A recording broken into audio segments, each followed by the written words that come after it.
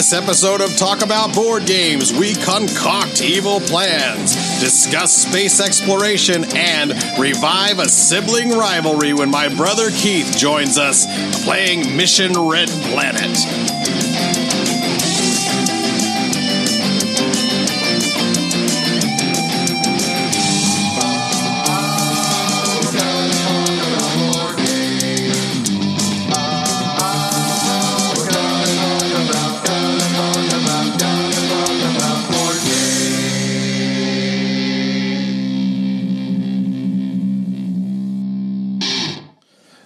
This is Fred, and the Red Planet calls. I have answered the call to explore the Red Planet. If you've answered the call, please agree by stating your name. I never even heard the phone ring. Are you kidding me? You don't want to play? I'm Nicole. Yeah, I want to play. Oh, then you're going to Mission Red Planet. Okay. All right. I state my name, now, Nicole. This is episode 29. 29?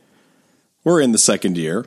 Would you call this season 2? We're going to do that? I don't think we're ever going to do that. We didn't take a break, so no. I know. There's no seasons if you don't take a break. When's Sweeps Week? Do they do that anymore? I don't know. I'm sure they do. That's usually when they put on all the programming that you wish was like on every single week. Usually has nothing to do with their regular scheduled stuff. They'll be like, David Copperfield performs a levitation.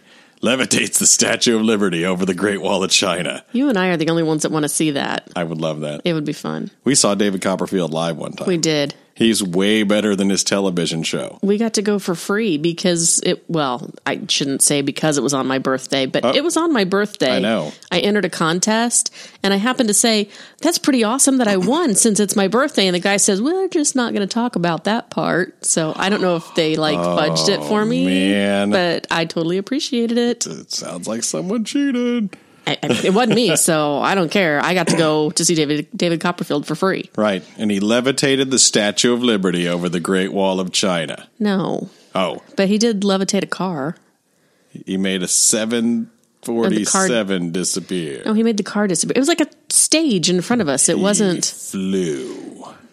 Did he? He probably did. I don't know. He did a little bit, I think. Saw him. I've seen him twice, actually. Yeah, I didn't get to see him back in the day when he did like a tour around the Midwest. I was living in Springfield, and he came on my birthday. Did you go see him? No, my mom was supposed to get me tickets, but they were sold out before she could get a hold of them, so I didn't get to see him. She and then tried to call David?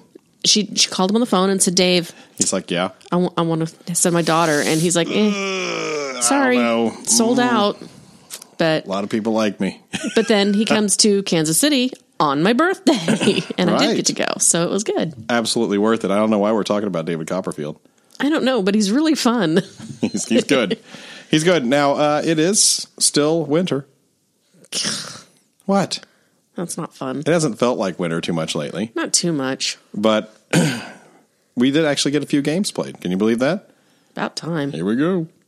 We like to game with cards, we like to game with dice, so this is what we say. But when the chips were gone and the sun came up, hey, let's see what got played. All right, first up, I bought a game on the iPad called Steam. Yeah, it's like a train game, right? Right. Now, Steam, huh? I figured, with a name like Steam. Right. No, this is based off of a board game. Right. That we don't have. We don't have it. Mm-mm. It's not exactly expensive either. I looked. It's pretty deep discounts on this game at this point. Okay. But it's, I think it might be a Martin Wallace game. It's a weird one. I don't know. But either way, this is the iOS port of this, and I played it, and it's probably exactly the same as the normal train game. And it's similar to most train games where you're, laying out tracks and trying to connect cities to score points. In this one, though, you're on sort of a hex grid system. Instead of let's say Ticket to Ride is the one that most people have played, you're playing a specific route. Like you can see this colored line that goes across the map, and you have to fill the spots on that colored line. This one's not like that. This one's like it's a big hex grid, and you can see these destination points, and you're actually purchasing individual track pieces and trying to build them a certain length to these points and then ship goods from these points to certain colored cities. A certain colored good will be in the city, like a purple good, and you have to ship that to a purple city, and you want to do it via as many routes as possible. So do you remember when we played Rolling Freight? Remember Rolling Freight? Yeah. So do you remember there was like Notice an aspect? how excited I did not sound about Rolling Freight. This is way better than that. I'm just going to tell you. Do you remember in Rolling Freight where you would try to make these? You try to take somebody's package. They'd be like, "Hey, ship this to Saskatchewan," and you're like, "Sure," and you're like shipping it all over the place and rerouting it and just zigzagging everywhere that you can before you actually get to there. Right. It's the same kind of thing. So you get more points for more routes. Right. The more routes it has to travel, the more points you score. Because if you can reroute it, then. But in this one, you are restricted to. You have to actually level up your engines. Weird. And if you level up your train engines a certain amount, then you can ship things farther. So you're still trying to move like this yellow good from city A to city B along the longest route, but city B's color has to match the color of the good in city A, and you try to do it along the longest route to hit that point. But it's quite a bit more complex because you are shipping goods sort of like you are in Rolling Freight, and you are trying to ship them over longer distances to gain points. You're buying individual track pieces. This is a little different. You have these hexagonal, like it's like a tile placement game in this respect because you have these track pieces that sort of direct you around the map. Apologies. You okay there? Barely. There's been a lot of sickness going around. Right. It's been icky. So you buy these tiles and you place these on the map and try to make them match up and make these long routes and stuff and go around these cities. So, like, what do the tiles look like? They're like railroad tiles. Think about like roads in Carcassonne or whatever. How there's they split between different edges and stuff like that. And sometimes they just do an angled turn. Sometimes it's just straight across the hex piece. Okay. It's all that kind of stuff. So you're building these railroad tracks like that. And at the start of every turn, you do have a bidding phase to be the first person to select what sort of bonus you're going to get. And the bonus is stuff like adding goods to a city that's, been depleted or hasn't had goods yet or has been depleted or whatever, or making a sort of like a town into a city so you can build a railroad through it. Just being the first person who gets to play a piece, that kind of stuff. There's like there's like a series of things that you can do every turn, and you bid to be the one who be able to pick first. And so you're bidding like the computer bids a lot of money, and money's pretty scarce in this, and they'll bid a lot of money. And so computers like to show off, right? They seem to be a little more like reckless with their money. But this is what's funny. I didn't win. Well, they have no concept of money. I money. didn't win the last game I played. You didn't? No. Did you win lost. The first game? No. Well, there you go. So the computer's pretty, at least competent in this game. So your key of what you're learning from the computer is you need to spend more money. Right. Don't be so frugal. Right. Takes money to make aggressive. Money. I guess so. I came in second. Out of 3. 2? Oh. No, out of 3. But it's not a bad little port, I think. Okay. It's a fun train game. It's pretty dense. It is a step up. I'd say that if I was looking at this from like a perspective of Ticket to Ride's really, really entry level. So let's just say that Ticket to Ride is like on our scale would be like a 1 to teach to someone and play. This would probably be, I'd say, probably a 4. Really? It's fairly complex. It's a little more. There's a little more to it. Do you think it's more so that it's hard or more complex because it's on the iOS versus it'd be easier? Possibly. If I had the book in front of me, like I said, I always say I read better than in paper or on paper than I do on a iOS device usually. I know. For some reason, but I know that in this game they tried to do a tutorial for me and it did nothing. And exactly. I had to download the PDF and read the actual instruction book to figure out how to play the game. For me, I get too anxious. Like they'll go through the tutorial, whatever, and I just won't grasp onto it because it's like I'll get too distracted because I can see the pretty colors happening and I can see the shapes. And I feel like I should already know what it does just because I can see it there. And it's like, well, I played a game that looks just like this. This must do that. It doesn't do that. Well, don't you find the tutorials gloss over all the reasons things are so? Yeah. Like they just tell you, and this is how it is. And you're like, why is that like that? Yeah. And it never tells you the why. Go ahead and place this here. Why? Just do it. I know. Why is that a better choice than over here? Yeah, exactly. I want a place over here. If I was playing this, it doesn't give you an option of, okay, so for developers out there, that would be a good little option for a tutorial, is to say, now you could place it here and this will be the result, or you could place it here and this will be the result. And let them go ahead and pick. Right.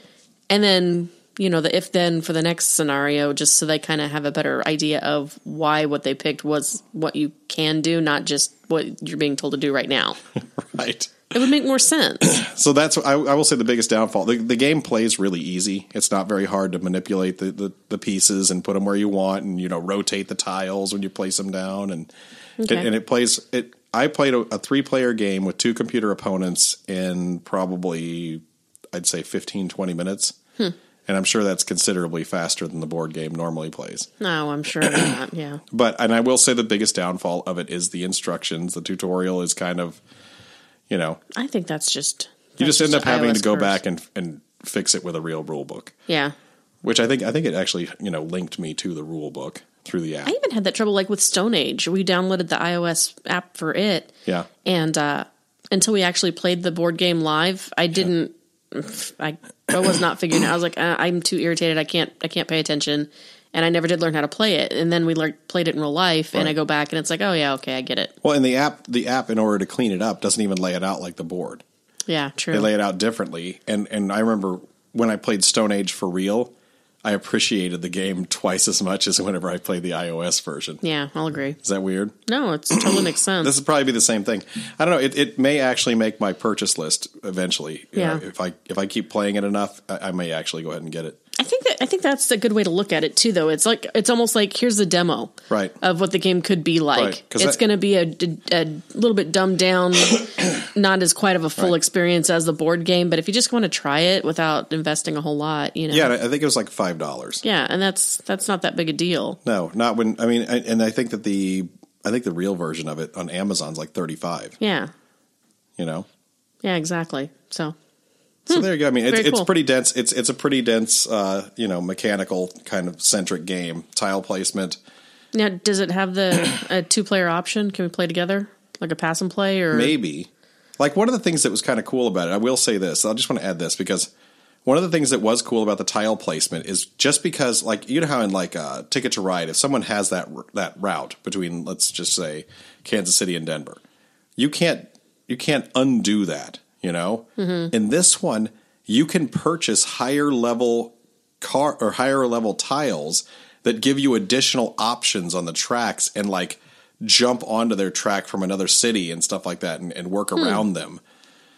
It's actually pretty complex in the tile placement on what you can do. Okay. And some of the tiles do have to be near cities or in a city before you can place the tile down or whatever. It can't be touching a city or something weird like that.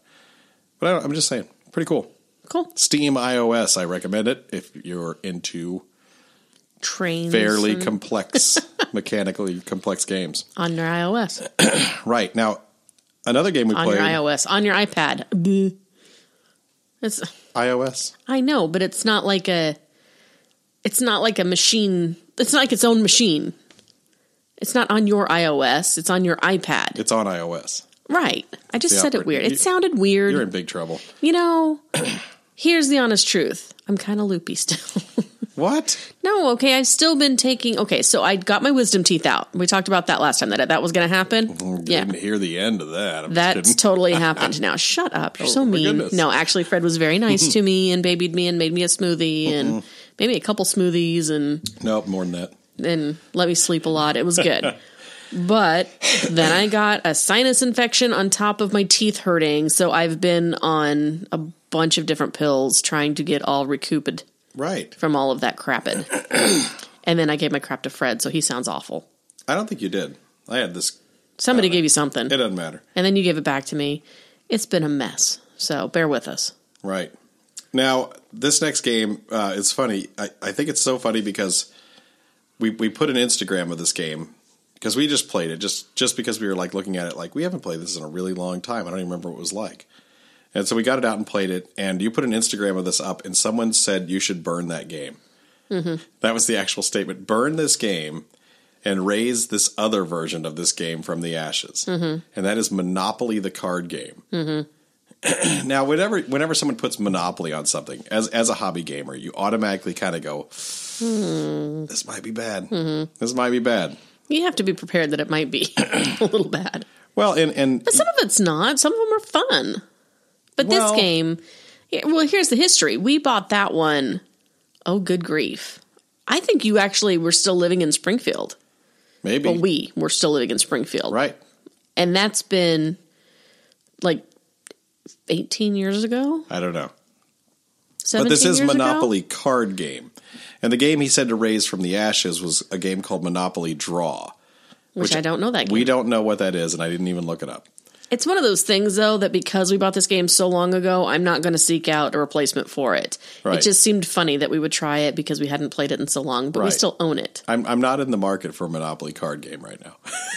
Although it was fine. I had a good time. Okay. In this game, it's played like a set collecting game, like a gin type game or whatever. And you have a hand of 10 cards, and you always have a hand of 10 cards, and you're trying to collect sets of cards that can all be played all at once. And at that time, you can then do what's called laying down and playing your entire hand. Right. And if you're the first person to lay down your cards, you get 5 more cards to try to boost up everything you laid down already. You know, because initially the sets that you're trying to make are the properties. You want to get 3 of the orange cards, or you want to get 2 of the dark blue, the park walk and board place. I know. Park walk. And then once you have that set completed, then there's bonus cards you can add. There's a first house, a second house, third house, fourth house, a hotel, and you have to have them in order. You can't go from second house to fourth house. Well, and then the true killers are the tokens as well. Yes, there's token cards. So all the movement pieces represented in the game are also in this card deck as tokens. And what the houses do what they normally do. You get a whole Monopoly, and you can score the total monetary value of the Monopoly. Right. If you have, which let's say it's just what is it, Baltic and Mediterranean, it's $50. So you get $50. Right. Then if you have a house, you get another 50. Right. Another house, another 50. Right. Another house, another 50. Right. Until you have all the houses and the hotel, you can get whatever the grand total is of that. Well, we never even got a hotel, but it played a flat rate of $400 or something like that. No, it was $1,000. I thought it just added in 50 again. No, it was a flat payoff of $1,000. Okay, well, let's just say that your total between the 50, you had a total of $300 at that point for that set and your houses. Then if you had a token, you'd get that total. Well, whatever. I'm just saying. It's an example. It's $250. I was saying 300 because math is easier with 300. Let's say 200. And you have 200. And 50. And 50. Okay. And then you have a token. So you're going to get 250 for your set. Right. Then you have a token that's going to give you an additional 250 because it gives you what you had doubled. The entire property value of the Monopoly plus all your houses and hotel, if you have one, added in again, and you can play as many tokens attached to that grouping as you have in your hand. Right. So in your case, let's say you had 3 tokens plus your base Monopoly. Plus your however many houses to give you 250 points. That would give you 4 payoffs of $250 or $1,000. Right. Okay, but that's the cheapest version. Yeah. Boardwalk and Park Place are $400. Yeah, just to have the 2. That's just for the 2. That's not even for the houses. Right, and then you start adding in houses and stuff like that. And adding in all these bonuses. Right, and all of a sudden you're at $2,000, and then you start adding tokens. Mm-hmm. And the goal of this game is to get to $10,000. Which isn't that much. Right, and you probably will not do it in one hand, but it is possible. It's possible. But you probably won't. Here's another thing that's funny about this game. There's chance cards in it. Oh, yeah. And there's also Mr. Monopoly. Mr. Monopoly would be the community chest kind of guys. He's just like a generic bonus. Yeah, he's a waste cards in your hand, because if you have the most of this, then you get $1,000 at the end of the round. Then you get $1,000, right? Which is whatever whatever feed, right? But chance is a wild card for any card in the game you want. Mm-hmm. But if you're not the first person to lay down your cards, and you have a chance card in your hand, you score 0 for your entire hand. Mm-hmm. So it's super risky, and especially super chance. It's a chance, right? So here's another aspect of this game. Oh, and they have go cards too. Right. They would just give you... Yeah, they just give you $200. $200 at the end of the round. Yeah. So again, a space waster in your hand. Right. So you kind of get dealt these 10 cards in your hand, and you're trying to make these sets like we've described, and there's all these bonus cards in there. But here's how it mixes up. You're doing only a couple things other than laying down your cards. You can lay down your cards. That's an action. Mm-hmm. The other 2 actions you can do is draw a card from the top of the deck, look at it, then you discard a card from your hand to what is called your trade pile. And it goes in order, so it is stacked up in order. And you can, when you add these cards to this trade pile, it becomes available for someone else to take them from you. Mm-hmm. And so as you're building your cards, you're trying to, like, you'll get a card that you know, if you do get a card you don't want, you put it right back down in the trade pile. If you get a card you do want, you pull out something like, you know, a chance card or whatever that might not benefit you later and put it down in your trade pile. The other thing you can do on your turn is trade. Now that brings up a point.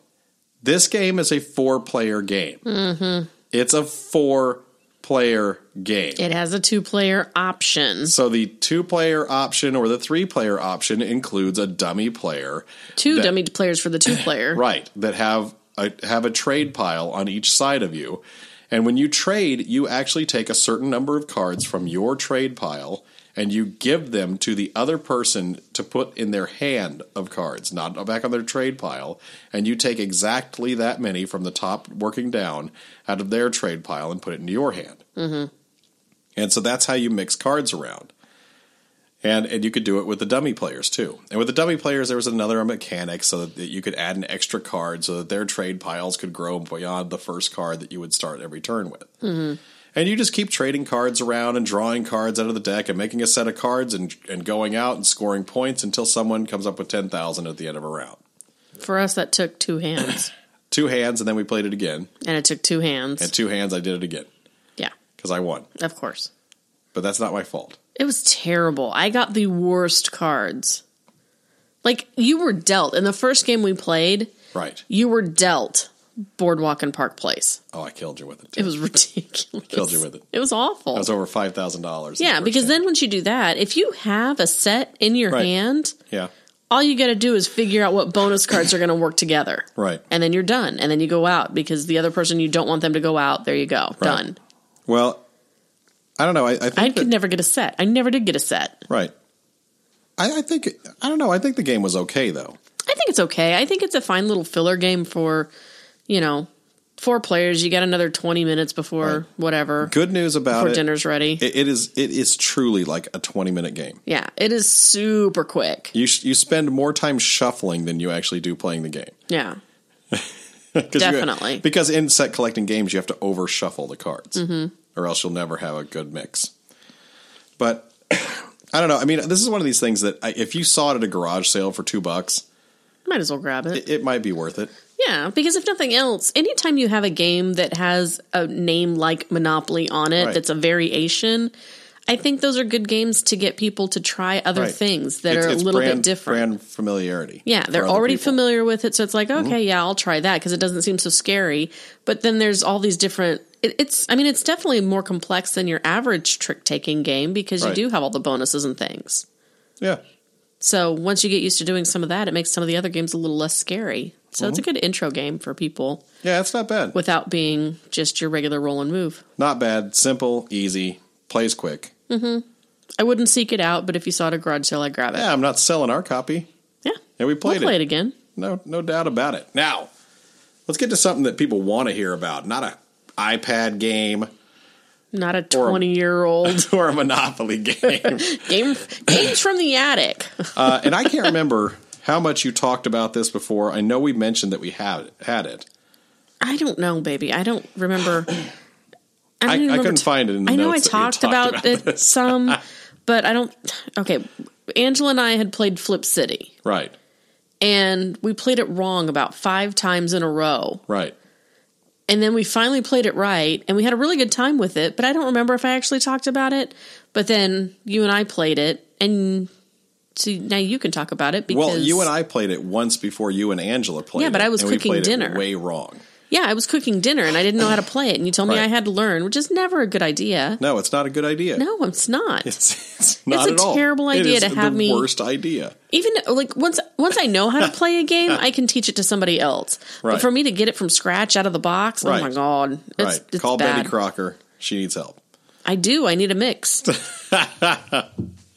Flip City.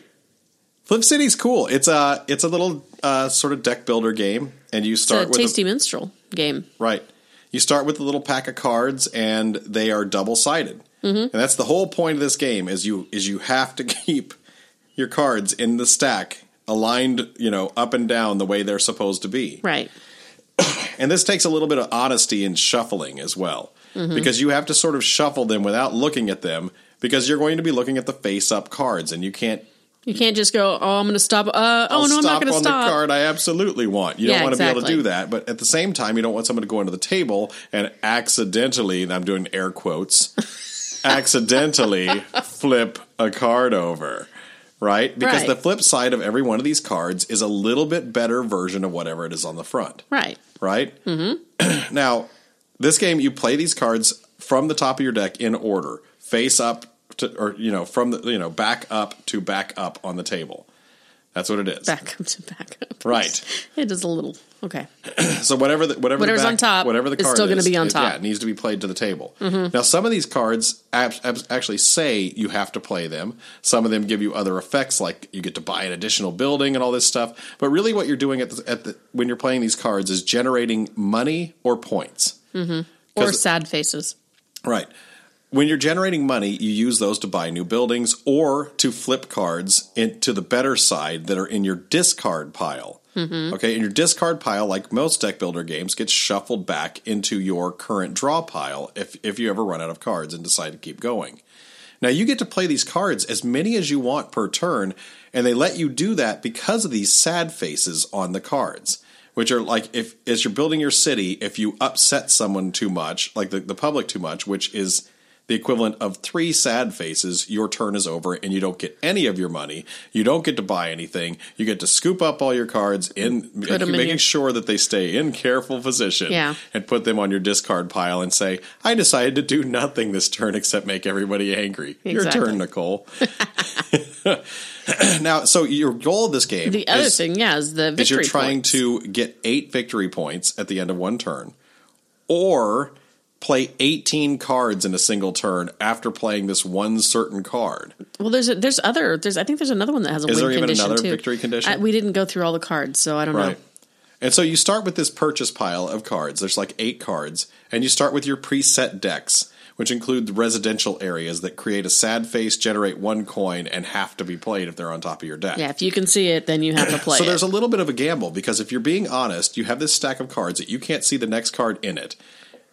And you're like staring at these cards. If you're really being honest, you can see the agony in the person you're playing with's face. They'll be like, "Oh, should I play this card? Should I risk it? There could be a residential. If there's a residential underneath it, I'm going to lose. I'm going to bust because I'll get 3 sad faces." Because for some reason in this game, residential makes people angry. They're so mad about residential areas. I don't want to live here anymore. Look at that guy mowing his lawn. What's he thinking? It's ridiculous. Pick up after your dog. Don't water. There's a water shortage. Great. Now I got to take care of the roof.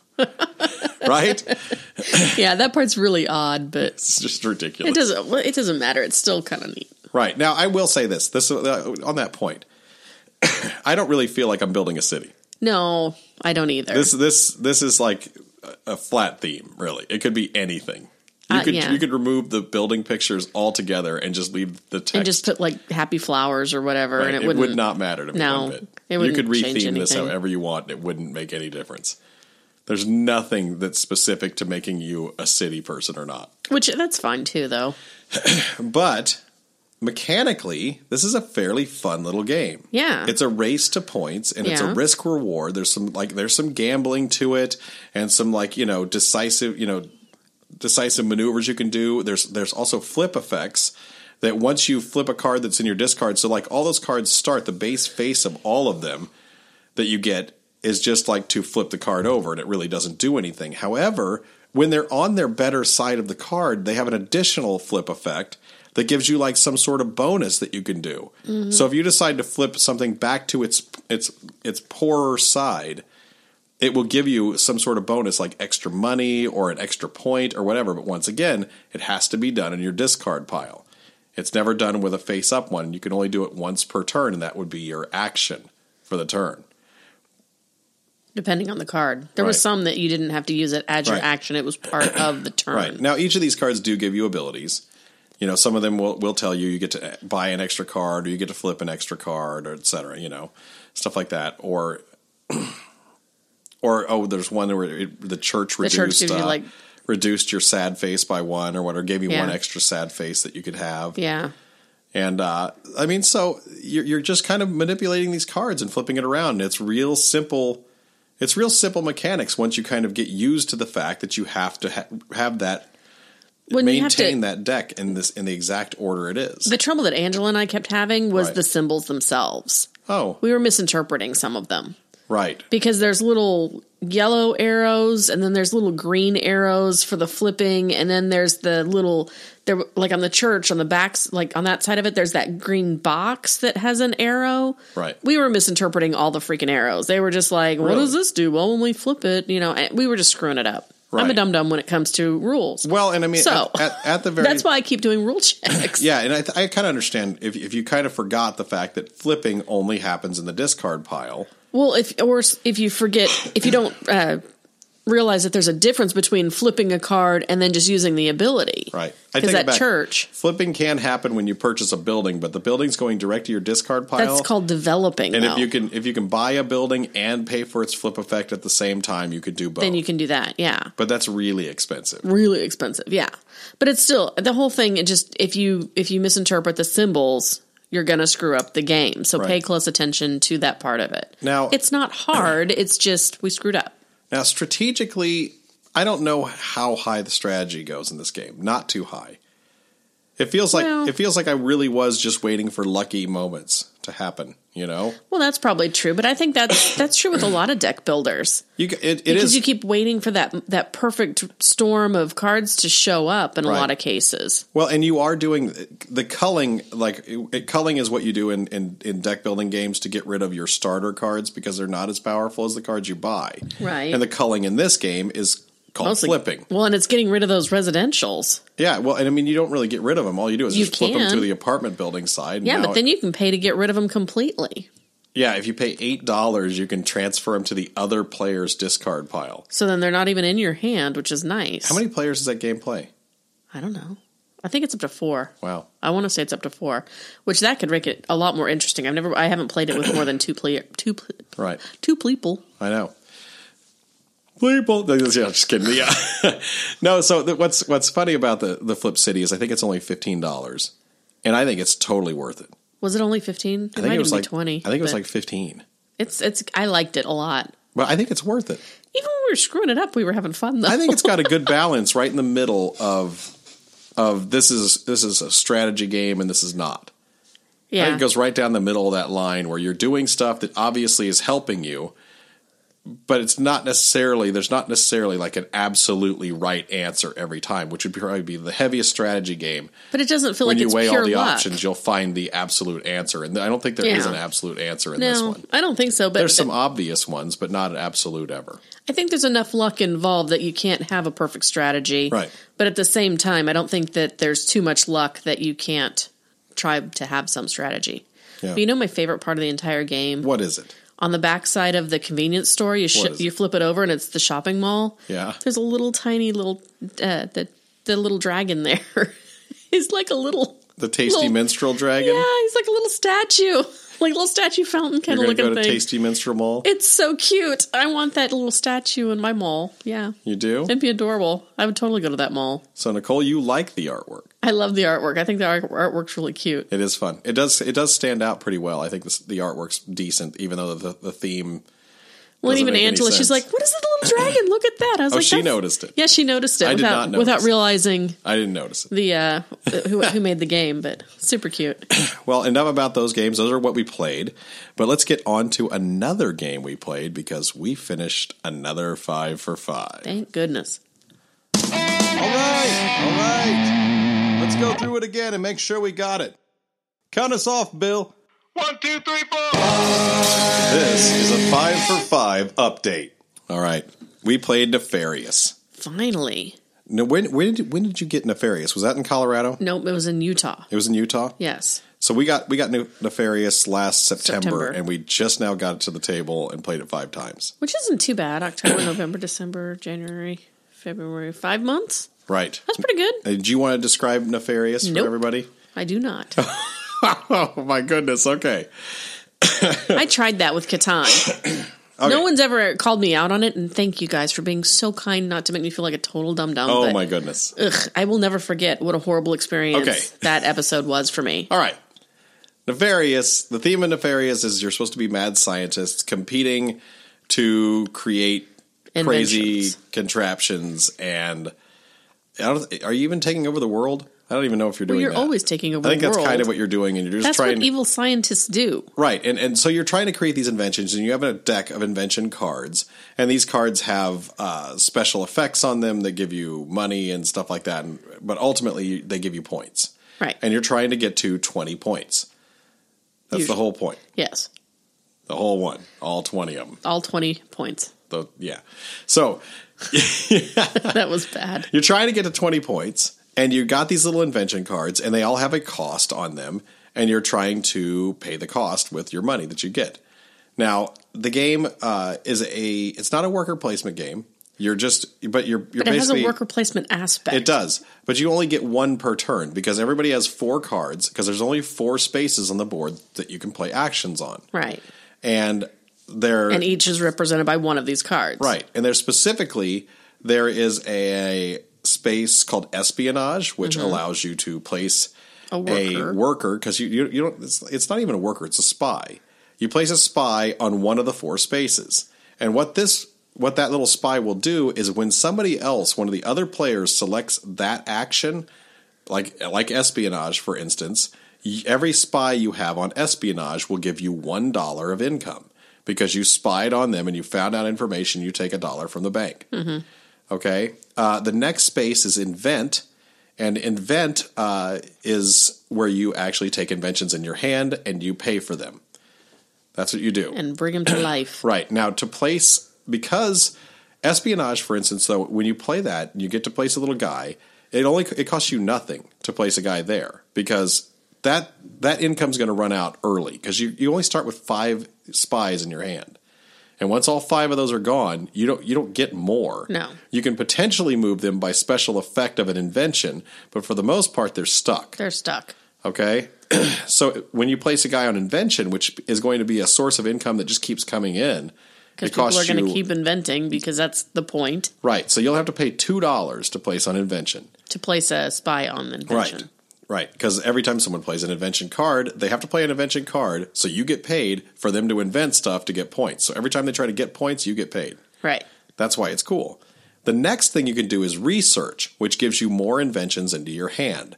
It gives you a little bit of money, and it gives you a card draw from the top of the invention deck. It costs nothing to put a spy there with the espionage action. And the last space is the workspace. Now, the only point of this workspace is to gain money. Because you have to have money to pay for the inventions. Right. So it gives you $4, and if you were to place a guy there, like when your espionage, to place a guy there is $1 to place a guy there. But every time someone tries to gain money, you get paid as well. Mm-hmm. So that's the base game. You get a little hand of inventions. You get to pick a little action every turn. You play that action. Everybody gets paid for their spies that are on those spaces, and then you take your action of those spaces in order. You go espionage, then you invent, then you research, then you work, and then you start a new turn. And everybody plays everything simultaneously. Right. Now, what mixes this game up is these twist cards. And there is a deck of like 50 twist cards, and 2 of these get played into every game. And they change the rules or they alter the game slightly. So it might be like, for instance, now you have to play to 30 points, or maybe you get paid $6 now whenever you take a work action, or something changes about it. Or whenever you play, whenever you would gain a card, you get an extra card. Or there was one where if you completed an invention, you automatically got a card draw. So you would spend a card to get points that was the invention, and then you'd immediately get to replace that invention card just for inventing it. Right. So there's all... Which, if that's the case, then anybody who places spies on research is probably not going to get a lot of money because you're constantly getting new cards already. Right. So it changes the dynamic on that as well.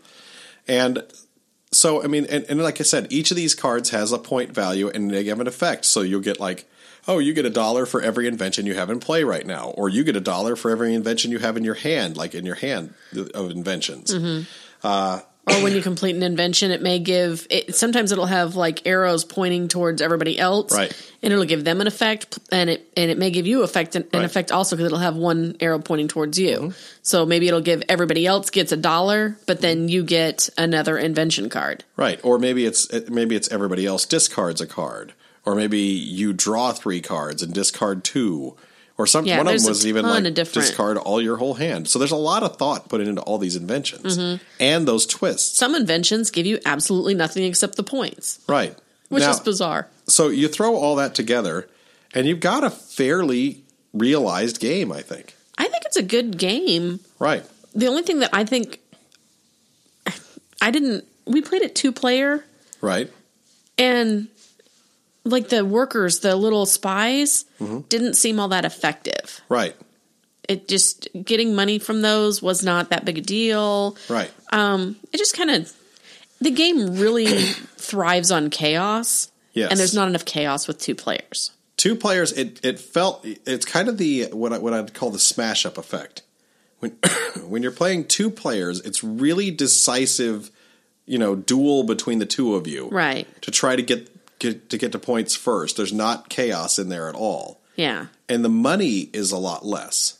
A lot less. Yeah. Which makes opposed to 4 players. Kind of hard to get. Are you doing okay there? Right. Yeah. Okay. Which means that whenever you play more players, the game speeds up. Kind of. Yeah. Well, no, I mean it does. I mean that's a really cool effect because of these workers and because of those space gains on money. And because when you increase the number of players, you gain more money, which makes it easier for you to invent, which means the game it scales really well and stays right around the same time frame, I think. Like we were talking like we thought the 4-player game was going to last a lot longer, and it really didn't. No. And it was, and to be fair, we weren't technically playing 4 players. Each of us was playing 2 players to give it that 4-player effect. Right, so we had to think twice as long on each turn. Yeah, and it still only took the same amount of time as the 2-player game took, really. Right. Maybe a little bit longer. Right. 5 or 10 minutes longer. Right. But it was pretty amazing. Right. How quickly it went. Now, we could have gone one step further. It's a 6-player game. So I guess we could have technically tried to do it each playing 3 characters. Right. But then you run into a case of only the people on your immediately right and left are affected by the money when you place the spies. That would have been way too much for my poor little brain to handle this week. Your poor brain. Oh, God, it's just sad. Well, Nefarious, ultimately, though, I'm going to say it's a nice, little, simple game. And this is done by Donald X. Vaccarino, who is the same person who did Dominion. Oh, okay. Okay. I didn't know that. It is. It was only like a 20, 30-minute game or something like that, wasn't it? Yeah, it's a pretty short game. Didn't it say it was like 45, but we were playing it in like 30 minutes consistently? Not the first game. Well, I'm just saying after the first game.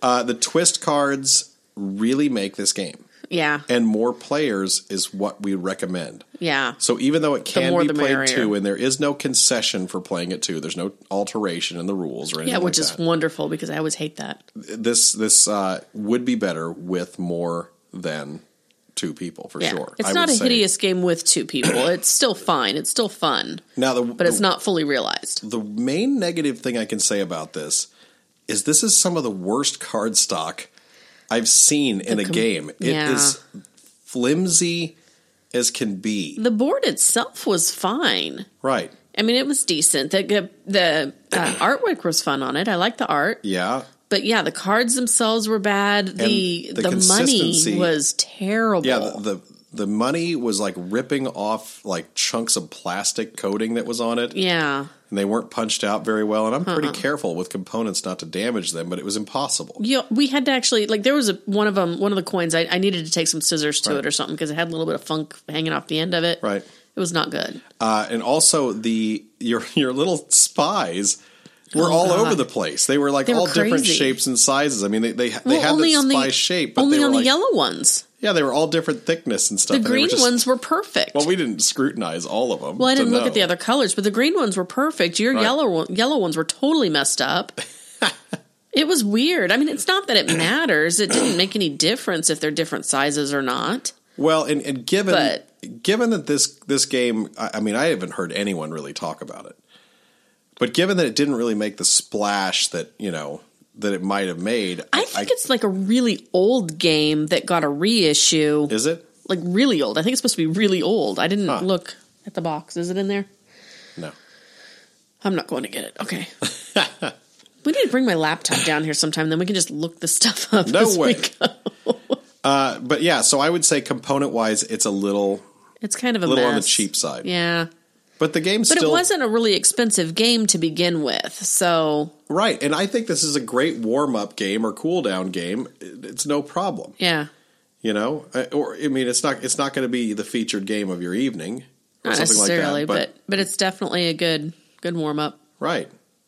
Good cool-down. Right. So what would you give this? I mean, if we're starting to do ratings on 5 for 5 games. We are? Yeah. Okay. What would you give this out of 5 on a fun factor? It depends on how many players. Yeah. As a 2-player game, I'd give it a 3. As a 4-player game, I'd probably give it a 4. See, I would give 2-player game, I would give it a 2, and 4-player game, I would probably give it a 3. Okay, I definitely liked it more than you did. Yeah. I thought it was decent. This isn't going to be the pinnacle of your collection or one of your games it's one of your go-tos. I'd play it again though. But yeah, I mean, I'd like to play it with the full 6. I think it'd be fun. It might be fun. I think it's a good game.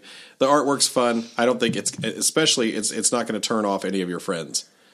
Because if they come over, especially people, if they're like kind of like, oh yeah, you play all those nerd games, and they're thinking that they're going to pull out something with a dragon on it. You pull this out, and it's got this little cartoon. It's got little scientists, nothing nerdy about that. There's a lot of funny jokes kind of in there though, like funny little artwork titles on the inventions. It'll be like, I don't know, I can't think of one off the top of my head. But they were funny. They were funny enough. They were cute.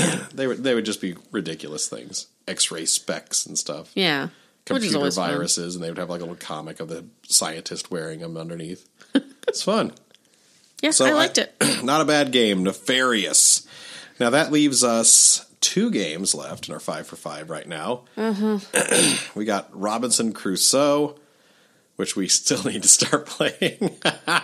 We haven't even started the game. I know. Oh my gosh. It's going to be a few episodes before we get to that one. You know that, right? Yeah, and Targi or Targi or whatever it is. Yep. We got that one too. I actually opened the box. Haven't read the rules. Well, there you go. So this week we played a game called Mission Red Planet, which, as everybody knows, that's Mars, right? It is? Right. Let's find out what about that. I thought it was Jupiter. All these games have many names. Some are fun and some extreme. We played a game like this. What about that? All right. So Mars exploration, Nicole.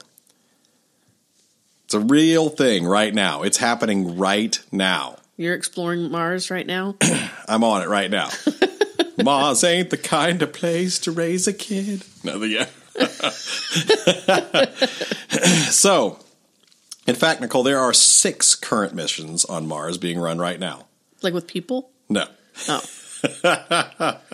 There's no people missions to Mars yet. We'll talk about that in a second. Okay, I'll let you go. And when NASA lost like its government funding, like its big funding a few years ago, I personally thought that it was going to pretty much stop almost altogether. Yeah. Didn't you? Because the only thing I knew is they retired the space shuttle. Right? Right, but they don't get funding anymore. They just don't. I didn't know that. Oh, yeah.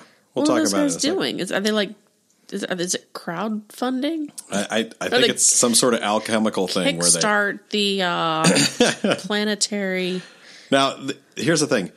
This is funny. I was on a show with a bunch of guys on the crew that were all in their late 50s, right? Now, these are people who were around in the 60s and are, were watching TV when the moon landing happened and stuff like that. And I asked them, when was the first mission to Mars? When was the first NASA mission to do something with Mars? Mm-hmm. And none of them could come up with it. They all thought it was in the mid-70s, and they're wrong. It was actually 1964, if you can believe that. So we tried to go to Mars before we went to the moon? Yes. We sent these little guys called the Mariners. And the Mariner 3 was this small robotic craft, and there was 10 Mariners altogether that were designed to explore the nearest planets to Earth. And it was just supposed to, this is kind of crazy, it was designed to collect images onto magnetic tape and then play them back real slowly so that NASA could pick them up. And Mariner 3, of course, it didn't make it. It malfunctioned and never made it, but its sibling Mariner 4 did. They don't know. Not there. It's just hovering. Okay. Right. It malfunctioned on the way there and didn't make it. But this is what's funny. Mariner 4 took 8 months. That's how long it took to travel to Mars from here. And people probably don't know the time length that it takes. Whenever you talk space travel. It was supposed to be like a couple years or something weird. No, it's 8 months. When people, that's what I'm saying. People don't really know what the time frame is because they hear light years. Well, what's a light year? A light year is how long light takes to travel or can travel in 1 year. So if someone says that's 3,000 light years away, that's a long way, Yeah. So it takes 8 months to travel to Mars, and Mariner 4 did it, and it sent back some sort of frosted images of the crater-marked surface in grainy black and white as it just sort of flew by the planet and out into space and went away. What? Well, they didn't try and land it on it? Well, they couldn't. It was only expected, but Mariner 4, it flew out, but it started sort of a... Is that where we get the crazy Martian man face picture? I don't think so. Where'd that come from? I don't know. This is why we need my laptop. It could be. Mariner 4 actually entered an orbit in our solar system, and it was expected only to last a little bit longer than the 8-month journey, and it actually continued for 3 full years, with other Mariner crafts providing information about the solar winds or like how the rotation of our planets are. Crazy, right? Mariner 6 and 7 were sent after that, and they collected hundreds of pictures during the 1969 flyby. After Mariner 8 failed to launch, 9 was the first one to achieve orbit around the planet. And after waiting out a month-long dust storm, it was actually able to photo map the entire planet and revealed the 2 gigantic volcanoes that are on their polar caps, as well as the equatorial Grand Canyon of Mars, which is really cool. Now, in 1976, and this is the one that everybody seemed to remember from that age group, was the Vikings. There was Viking 1 and Viking 2, and these were landers that landed on the planet. Viking 1 was launched in 76, landed on the planet of one of the... leaving Viking, orbiting the planet, because it's separated. So it left an orbiter going around, and it actually landed a little probe guy on the surface. And it provided the most coverage to date and continued service for 4 years. Then we don't actually do anything after Viking 1 and 2 till 92. That's right. For some reason, they took a big time off for the space shuttle program, I'm sure. So when did they start calling it the Red Planet? Because back in the 60s and 70s, did they have color photos? No. Okay, there you go. They didn't. In 92, Mars Observer was launched. I think actually the 70s, I think Voyager did take color photos. Really? Yes. Is that when they knew it was red? Probably. Okay. We had a dry spell till 92, and the Mars Observer was launched, lost contact just before arriving in orbit. Awesome. Isn't that terrible? You wait 8 months and he just dies right before he gets there. In all the past missions to Mars, though, are 14. Several failures, but lots of pictures of rocky, sandy environment, But what about the current 6 missions, Nicole? I don't know. There is Odyssey, which launched in 2001. It's responsible for discovering water under the surface and completed its 60,000th lap around the planet in June of last year. And engineers claim that it has enough fuel for 10 more years of service. That's a lot of fuel. I can't even make it a week in my car. Right. Where is this efficiency? I know. In your Acura.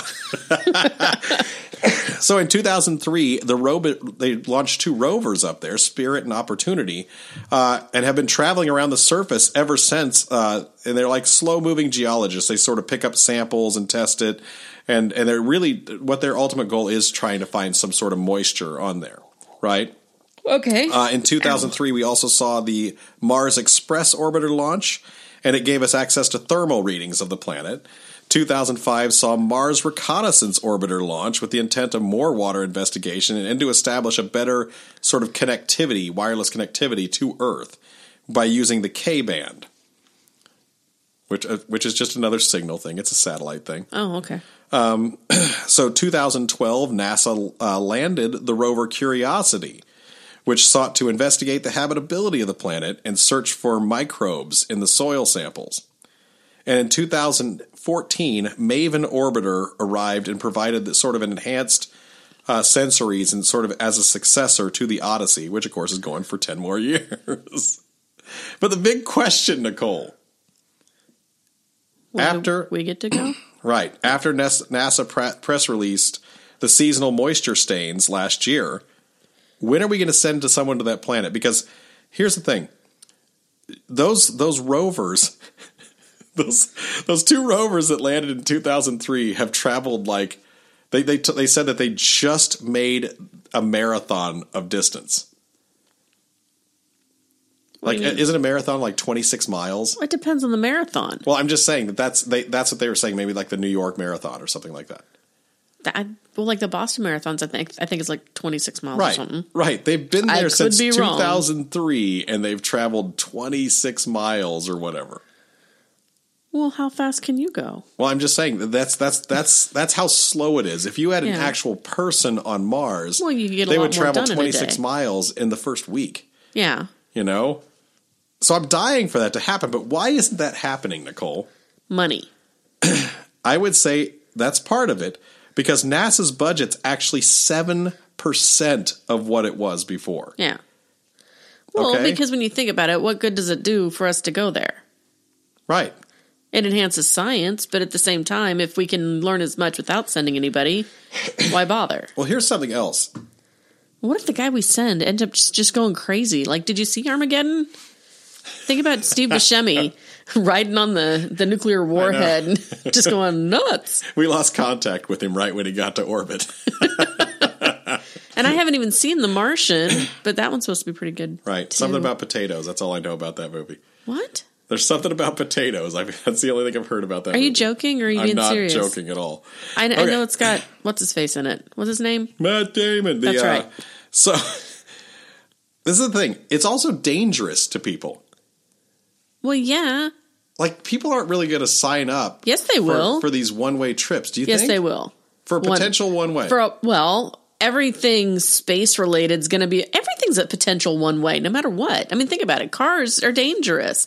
Planes are dangerous. I don't know. Things happen. Things mess up. And when you're going faster than what you can go on your own 2 legs, you can fall over and die or whatever. Do we have a credible line, you think, of volunteers? No, I'm just saying, I mean, people will volunteer for that stuff knowing they may not come back. They're going to hope they're coming back, but... Well, I mean, I think it's just very obvious to people. Whereas maybe before they had like a little more faith in what's going on, but now that we kind of know what some of these, moon expeditions we did were like and how dangerous they were, and the astronauts reporting back that they were like, oh man, it was like a 1 in 1,000 chance we were going to get those guys off of there, acting like that. Yeah. It's terrifying. I know, but there's still people out there that will do it. I think the biggest reason people is this. Jump out of planes for entertainment. My coworker did that. Right. She's a nutball. I think the biggest reason is this, and this ties into the budget and ties into why people aren't willing to take the risk as much, I don't think. There's no race to this goal between countries, like competing countries. Well, because who needs, what's the prize? We got there first. Right. So? Bring me a moon rock. Oh, no, wait. A Mars rock. Whatever. Look, I've got this thing. I think that we need to like start sending some fake intel over to North Korea that we're going to go to Mars and have a person there and see if we can get them to go first. Why? I don't know. Just being weird. Come on, North Korea, beat us to Mars. What? They would compete with us. I'm not even going into any of that. All right, then I will say that we need North Korea to start a space program. You're a we'll weirdo. Get to Mars in instant. Well, I still believe that we're going to get there before, you and I pass away. I think of all the things people fight about, getting to Mars first is like the last one that we need. We don't need to add another thing for people to argue over. You're a goofball. I'm not a goofball. My hopes are diminishing, though, for the Jetsons lifestyle of the future. I just want that be able to push the button and dinner comes out, done. I don't think we're going to get that. It's never going to happen, I know. But I'm not that good a cook. It'd be really nice if it would happen. It's going to be made of soy, no matter what it is. No, I don't want that. It will be. No. Well, we'll just dream of that life together, and we'll play this game, all right? Okay.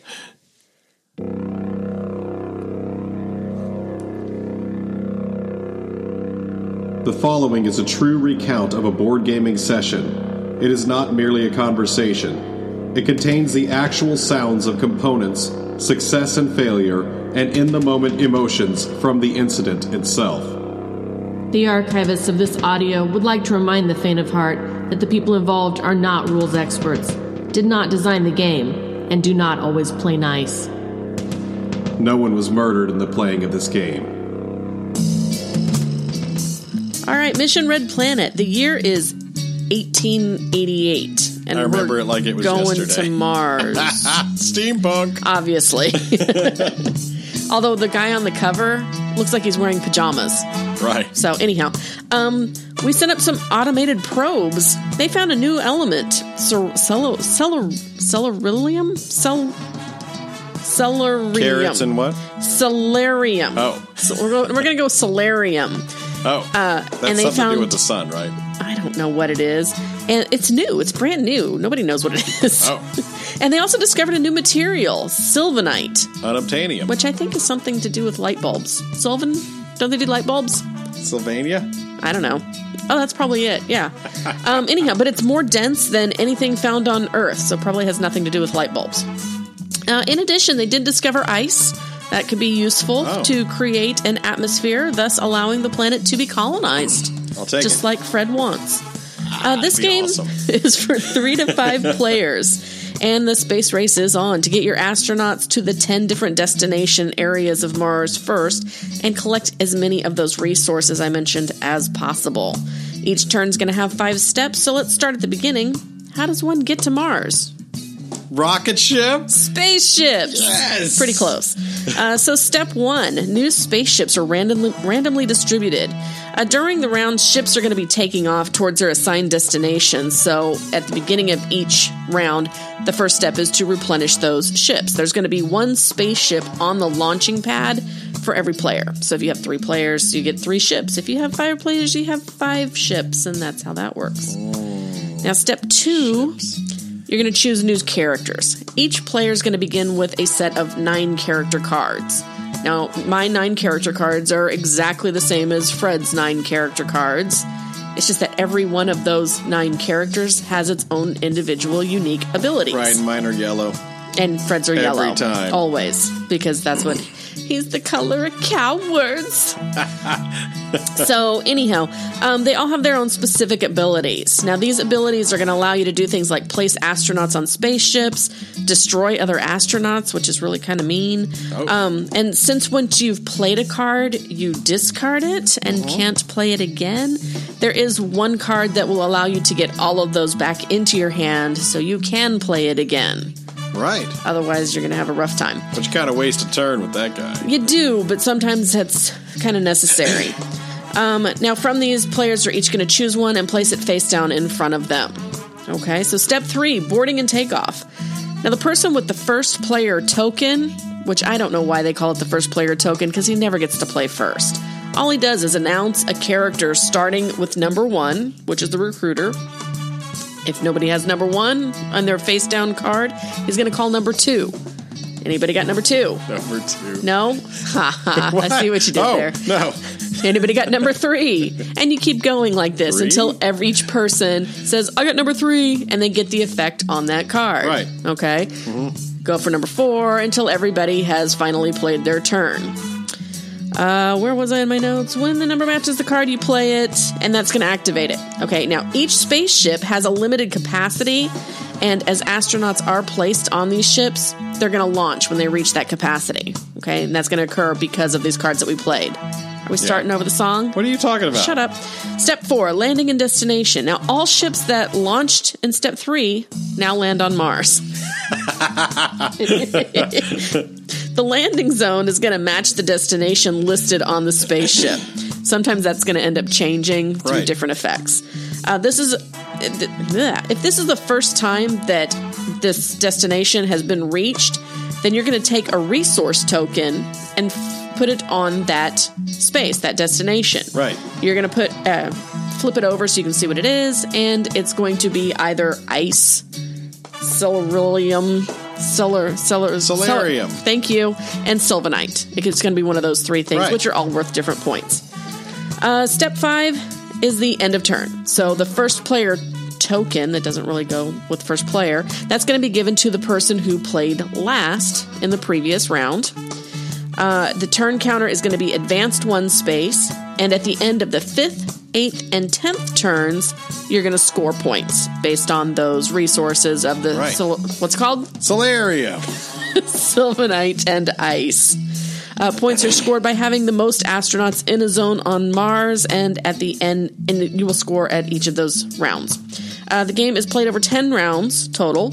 There are some bonus cards and some discovery cards that will come into play. We'll kind of talk about those during the playthrough. Basically, that's it. You just add up the total points, and in the end, the person with the highest point score is the winner. Whoa. It was a lot of information. That was a lot of information. For a very simple-ish game. Is it? Pretty much. So, this game, let's just kind of start off. You are going to start every round by picking one of these cards, and these cards they feel like Libertalia cards, or I guess like Citadel cards. Which we haven't played yet. Right. It's all in my list. So you've got these numbered cards, and you kind of share them, and they have a specific effect, and I'm playing this game with my brother. This is my biological brother on this recording. As opposed to your theoretical brother? My theoretical brother would be? Oh, I don't even know. Who would my theoretical... Make somebody happy. Pick a name. I don't know. I don't even know. I don't know what that means. Anyhow. But so let's just see how this starts, because this could get rough. First player card down. There we go. Choose wisely.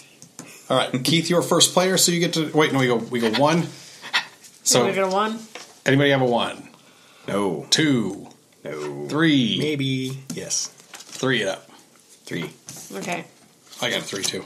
Oh, well then he's first player. He gets to go first. Place a total of 2 astronauts on 1 or 2 spaceships. Which spaceship? I'll take mine that has a 3, so then it's all full. And then it takes off. Okay, so it takes off. It can take off. Flies up to there. Let's see. And either pick up an event card or look at a discovery card already in play. So event card for me. You just draw from the top of that deck. I did the same thing. And then these get discarded. Okay, so I have a question. Yeah, if he has a bonus face up, probably. Or a discovery, it doesn't matter. It still goes under one of these spots? He can play it. I think it plays right away. So let's just make sure.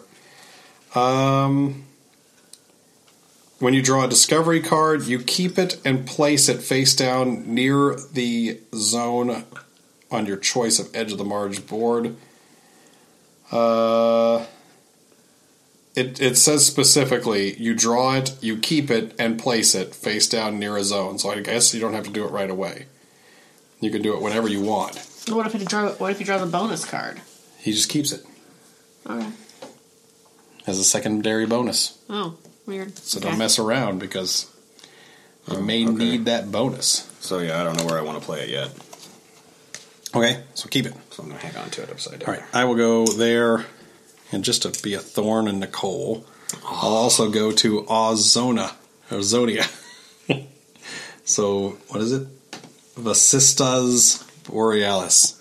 Or is that Vasistas Borealis? Is that what we decided? What'd you say? Vasistas Borealis. Vasistas Borealis. That's right. That's where I'm going. Nicole, what do you... Oh, I get to draw one of these cards, That's the northern zone of Take a look Mars. at what I got. Oh, I like that. Hold on to that. That's mine. Nicole, get your dirty hands off. All right. Well, I played a 7, which was stupid. Huh? Place 3 astronauts on the same spaceship. If there's not a single space with at least 3 open spots when your turn starts, you must skip your turn. And Fred screwed me over. So, I don't get to do anything. If she can't fit 3 on a spaceship without it taking off, she can't do anything. Yep. So she stops. Okay. So the only one that took off is yours. So you can go ahead and move your guys to Vales and dump them off, and that guy gets discarded. Just put it over, like here, up, face up. Good. Okay. Okay, so that's all we do on turn 1. We're going to turn 2. Oh, he gets a chip. Oh, yeah, you get a chip. Flip that chip, top chip face up. And the chip goes in there. We got a 1. Okay, here's the good news Alright. about the 1s. At the end of the game, if you have the most 1 tokens, you get 9 bonus points. I don't know why. That's in the rules, and it's just like one sentence. How to win by losing. It's like one sentence in the ending scoring. Just all of a You sudden lost says, so bad, you came all the way around back to the top. "I'm the king of the ones." Is what you say. I'm number 1. Look at me, I got 1. One's Okay. good. My phone number is 1. So, does the then we first replace player this. marker move, or does Yes, it it stay goes. with him? So It new. goes to the got a person new who went rocket. last. The person who went last becomes a new first player, which is Nicole. All right. Oh, okay. So that's the first player. Right. Chip. So now she Passes will. to the clockwise direction. It just goes to the person who went last. Oh. She took a 7, Okay. which she went last. So now we have to pick another card. We're at that point now. Okay, so I'm the last guy in line, the least likely to get my way this time. I'm gonna just kind of throw out something that I don't think is gonna be felt later. Sorry, Ronnie James, you are the last in line. Eh. That's a Dio joke, Nicole. Why is he the last in line? Nobody knows. He's that the song. last in line. Bow, ba-da-do-do, bow-dow. That's terrible. No one can. Da-da-do-do, da-do, bo-bow-dow, Oh my goodness. da-do-do. That's a good song. Yep, that's enough. Everybody check out Last in Line because it melts your face like 30 seconds after the start. Yeah, it does. I miss Ronnie James Dio. I'm just going to say that. Now, everybody listening, I'm just going to let you know that if you've ever gone to a rock and roll show and thrown up the little like rock and roll horns, you owe Ronnie James Dio royalties because he invented that. Oh, He had. I'm telling you, he had an Italian aunt who used to give him the root. it was like to repel the evil eye or whatever. And she used to throw up the horns at him, but of course his fingers were sort of facing, facing the other person, and did involve that thumb out kind of thing. It's the thumb in. And Ronnie started doing it on stage just to be a goof, just to be mysterious. He'd throw this little like thing up and like try to act crazy like his aunt did. And all of a sudden he just started seeing it at rock and roll shows. So I'm just telling you, everybody owes that to Ronnie James Dio. Every time you throw up the horns at a rock and roll show, you are paying homage to Ronnie James Dio. I just can't believe your brother started singing along too. I'm like, what is going on? Oh my goodness, it's an awesome song. It's like karaoke night in the Kruger house. I love that song. It's so good. So, role selection, rocket destinations, rockets take off when they're full, and land on the planet, reveal a point chip. That's all there is to this game. Pretty easy. It's really See, easy. I told you, easy. But the true strategies of this game, they sort of lie in the roles that you're selecting and when you select them. Which I failed miserably at, obviously, Well, since at I the- couldn't do anything. At the end of turn 1, Keith's already on Mars, and here is turn 2. Okay, start calling out numbers, Nicole. Number 1, Nope. number 2, number 3, Nope. number 4. Nuh-uh. Yes. What? Place 2 astronauts on 2 different spaceships. Which ones do you want? I want to put one on number 2 and number... No, wait. I'm sorry. That's 2. I lied. No, don't put it on 2. Why do I keep thinking I'm you? You're a terrible liar. You mean 4? Well, I was thinking I was yellow for some reason. I don't know why. Where do I'm you want never this? yellow. I want it on 3. Well, you And don't the want other that. one on 2 or 1? number 1. And force a launch of 1 incomplete spaceship. So, launch number 3, please. Okay. Where's that going? Azonia? Okay, keep calling out numbers, Nicole. You're on 5. Number 5. Nope. Number 6. Yes. Yes. Femme fatale. Okay, so Fred goes first. Okay, place one astronaut on a spaceship and replace another astronaut on the spaceship on the ground or in the air. So Aww. I can place one. I'm going to place one on this one.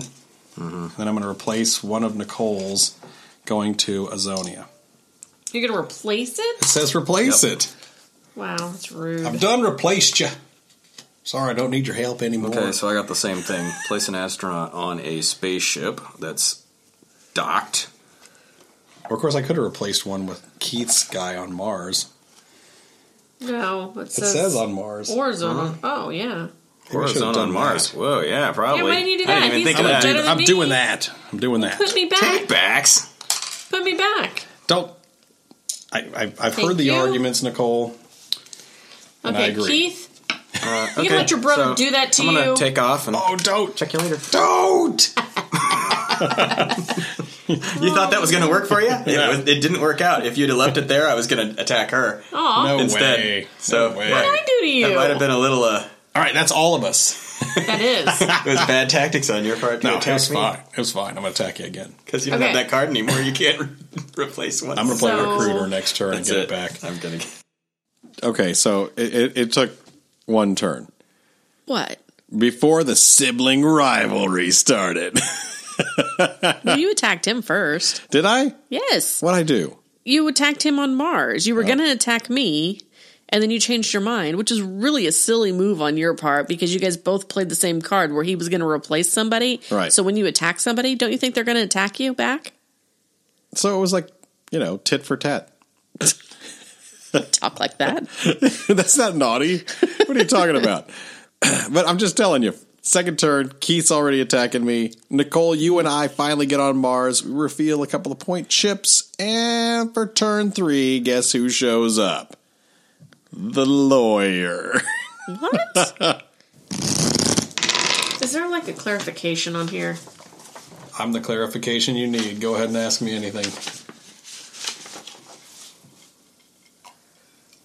Clarification for which Go ahead and ask me. I'll tell I'm you. not asking you anything. All you have to do is ask me. I'm amazing at rule clarifications when they work out in my favor. Go ahead. That means everybody but Fred. Shut up. This sort of sass is not tolerable. That's not what I want. Okay. All right? Well, That's how she knows. And knowing's how you know things.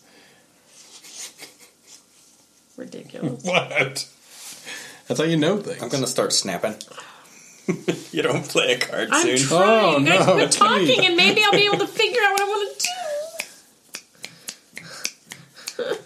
It's so difficult to think about. Where's that one? Oh my god! Fine, I'll just do that. Oh. I don't even know if it's the right thing Okay. or not. That's not the one I want. All right, Who's one. got a 1? No. No. Who's got a 2? No. Any 3s? No. Anyone play a 4? No. Anybody play a 5? No. No. Uh-oh. What about a 6? Yes. No. Okay.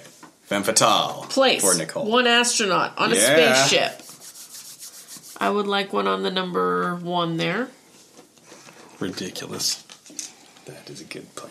And replace another player's astronaut on a spaceship or on Mars. on Mars. So I will replace. Yeah. If you attack me again, I'll kill you. Well, I don't think I have much of a choice. Well, what about Vales? What about it? There's good skiing there. I think I have to go here just to get a foot. Ah! There. Weird. There you go. Snapped you out of it, and then you attack me, don't you? I thought it was hard playing with you picking on me, but with you and your brother both picking on me, my gosh. Terrible. Well, you did the right thing. You attacked me. Of course. Now, we take a couple more. We do a couple more. We take off a couple more times, and this brings us to the 5th turn, also known as the first scoring turn. And then the component cop shows up. What's that mean? So now we are going up to round 5, and at the end of this round, we're going to score. And I get the first player token, please. Yep, Nicole went last. Oh, thank you, sir. He's got all his cards back, Nicole, so he's got a lot of options. I do what I want. I'm going last anyway, so. Whoa, gentle.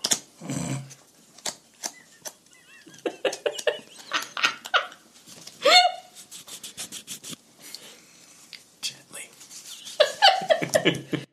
Tell him, Nicole. Could you hear how hard he was riffling through those cards? He was just bending them and like, they were going to bend it. Just so everybody listening knows, it's totally okay to stop someone the moment they start roughing up your components. Absolutely. Okay. It's not their game. If it's their game, do what you want. This was not his game. Most people don't realize that a cheap game in the board gaming hobby is $30 to $40. That's cheap version of it. It's just not and the okay. only way to replace the cards that he's messing around with is to buy a $30 to $40 game. Or to not let anybody play that color again. But I'm not doing that just because your brother's a wiener. You got him.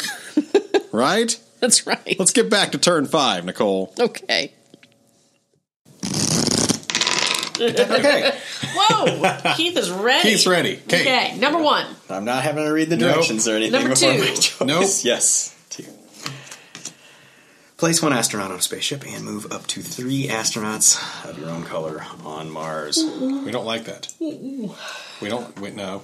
Don't do no. Don't do it. No, don't do it. No, I don't and then like we're going to move 3 of my color on Mars. Okay.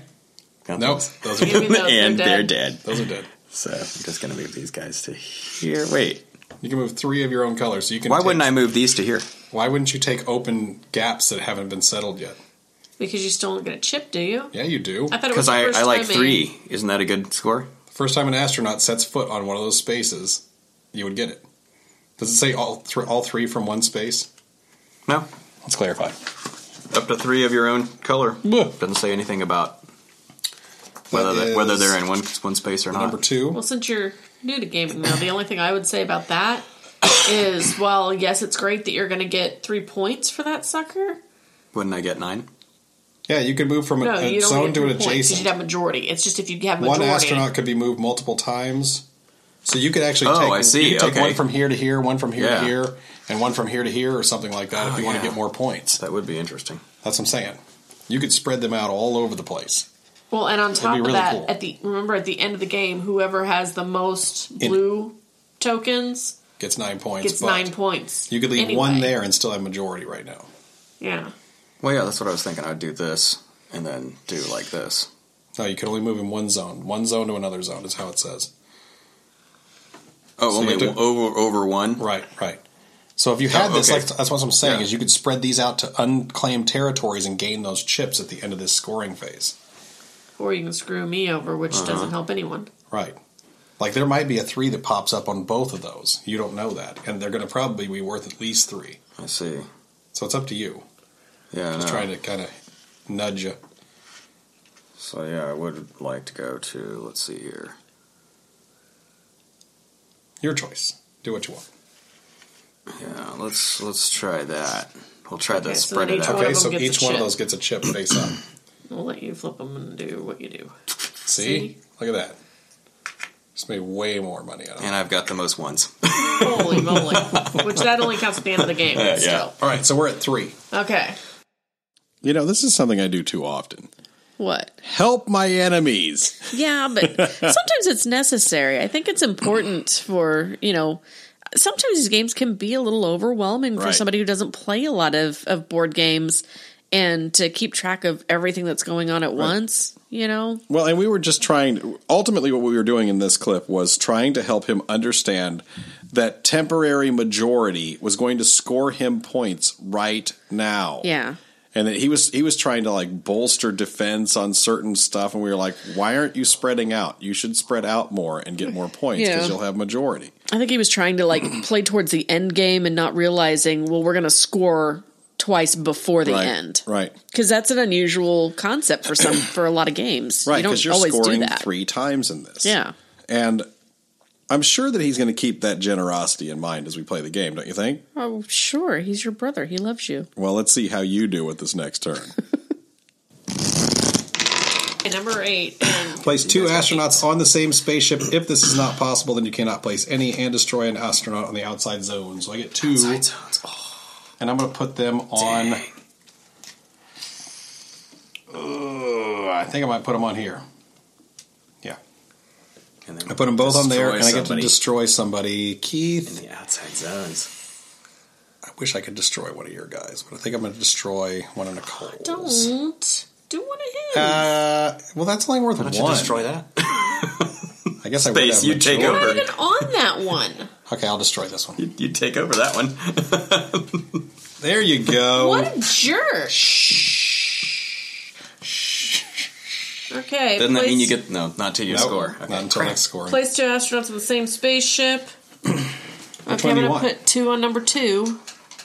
Really? And take off. Yes. And then I get to destroy 1 astronaut on one of the outside zones of Mars. So... Yeah. Wait, no. Oh, no, wait. Oh, that one? Wait a minute. I forgot I put that back in your bucket. She could didn't destroy Fred's and take over. There you go, Fred. I? You're unbelievable. So petty. Hey, revenge counts. Okay, there's And it's the sweet. most contested place on the entire planet. I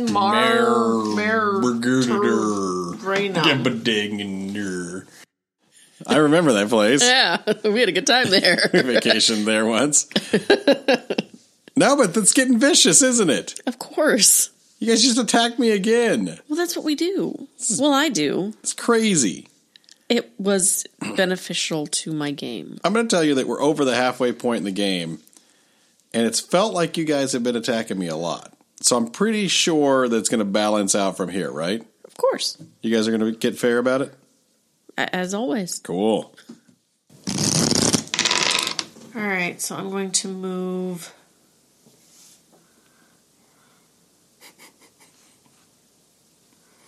You just ruin all my plans. Why do I ruin your ruiner plans? of plans. You can move your guys, 2 of them over here, and take advantage. Yeah? That's awful. You hear that? I'm going to move On every recording. 1 here, and I'm going to move 2 here. Once again, I'm the only person being attacked by this game. Right, Nicole? And your brother's probably going to win, and he'll just That's laugh. fine. If you Okay, so guys I'm- both attack me, I'm sure you will. I got a 5. Place 1 astronaut on 1 spaceship and destroy 1 spaceship still on the ground. All astronauts on board are Nicole. No, Fred. So these all get I'm destroyed. the only person being attacked in this game. It's ridiculous. And I'm going to place... This is destroyed completely. the yeah. whole spaceship's gone. Yeah. Okay, and I'm going to put one on... let's see. This is outstanding. You guys, Here we go. You guys don't Put care one who right here. wins as long as it's not Fred. That is That's a strategy, typical, yeah. however. Okay, so now we have to score. That's typical of every game. Classic. I like his response. That is a strategy. Classic. This. You both decide to attack me in a row. Why not? The points in the game, by the way, as you score these things, we're like right around the second scoring. And points in this game increase as you go.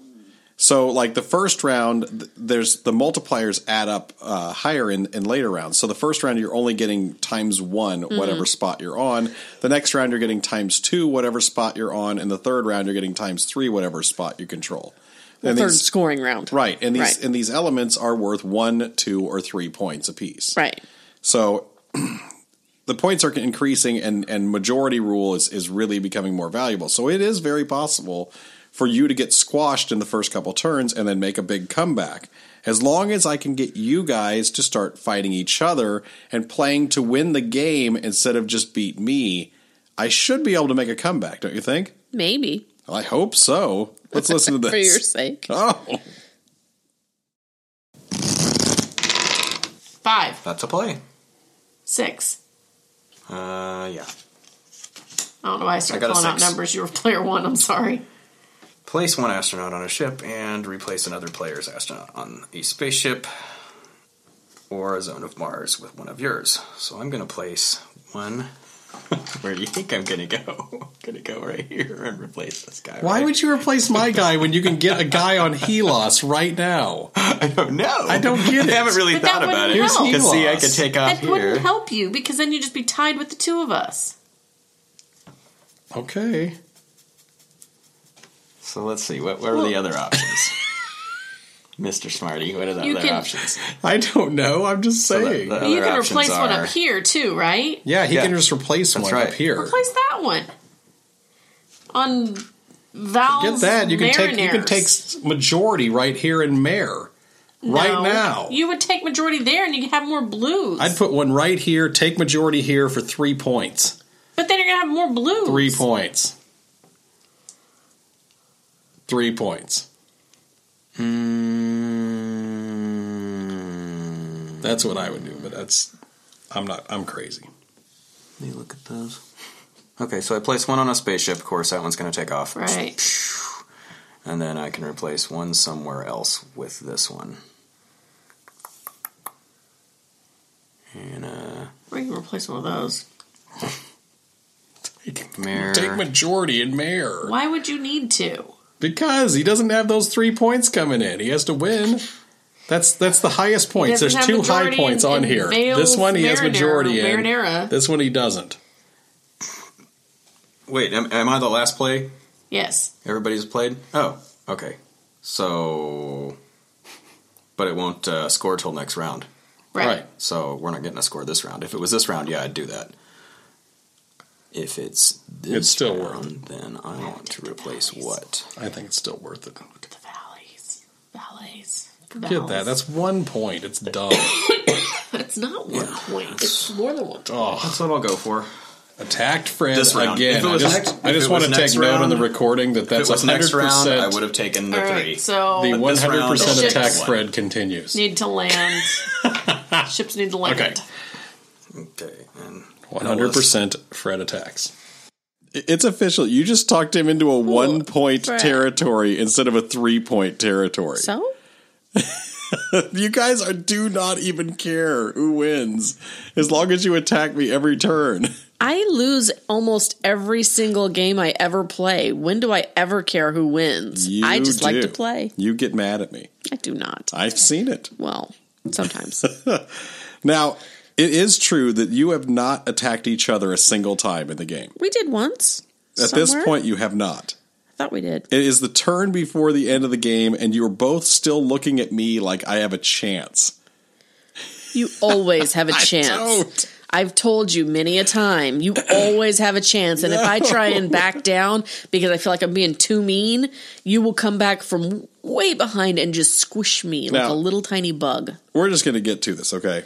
Because the final turn happens. Nicole, you attack me again and blatantly help Keith at the same time. Sorry. And He doesn't know any better. I had to help him. let's hear the beginning of scoring. Okay. There's not enough of these tokens. Right. For that. This is what it says. If you run out of score tokens, use resource tokens, which are these. There were 3 tokens of the same kind at the end of the game. When a single player has the most astronauts in the zone, they receive the resource token that was placed in that zone. So these... you can trade those in for 3 of... Right, but there's no 2s left. Right. So I think we're getting hosed on this. So let's just do scoring individually because this is going to get messed up. This is why I said to Nicole, it's the hardest part of the whole game. Yeah. So maybe we can work out ones. I think we can work out ones, right? Like you get these plus 2 more because Keith threw that thing down that blocks one of depleted you. Keith gets, or no, we don't get any. We get 2. We get 1 apiece on this one that we tied in. Here, That's let's right. clear the ones off that we're done with then. Oh, and you have that one. You get that one. It Oh, says I you get get it? that one, yeah. Oh. So this one, Keith had majority, so he gets this one plus 3 more ones. Do we have 3 more ones? Yep. And then Keith gets 3 ones for that one, right? Yeah. I think that makes me the win king. Plus this one. Okay. Yeah. Keith also gets 3 threes for that one. For this one, plus the 3 chip. Okay? Okay, I get 3 threes for that one. Right, go ahead and get 3 threes. And you get the 3 chip. I got like 15 ones. Okay. Okay, so up here, you and I are tied. So we get. This is what stinks about it, is that we don't have enough chips to make them matter. Yeah, because we'd each get 2. Yeah, so one of us would get 2 of these, and the other one would get 2. So you just take 2 of those and put the other one back. That one's done. This one, did you get this one yet? No. Okay, so you get 3 2s for that. I don't have 3 2s. I have 2 2s. Plus, Keith needs to get 3 2s down here, and I get these 5 2s wait. plus that 2. Well, if I get 3 So I would be done 2s scoring plus at that point, chip? those. And didn't you get the ones for that?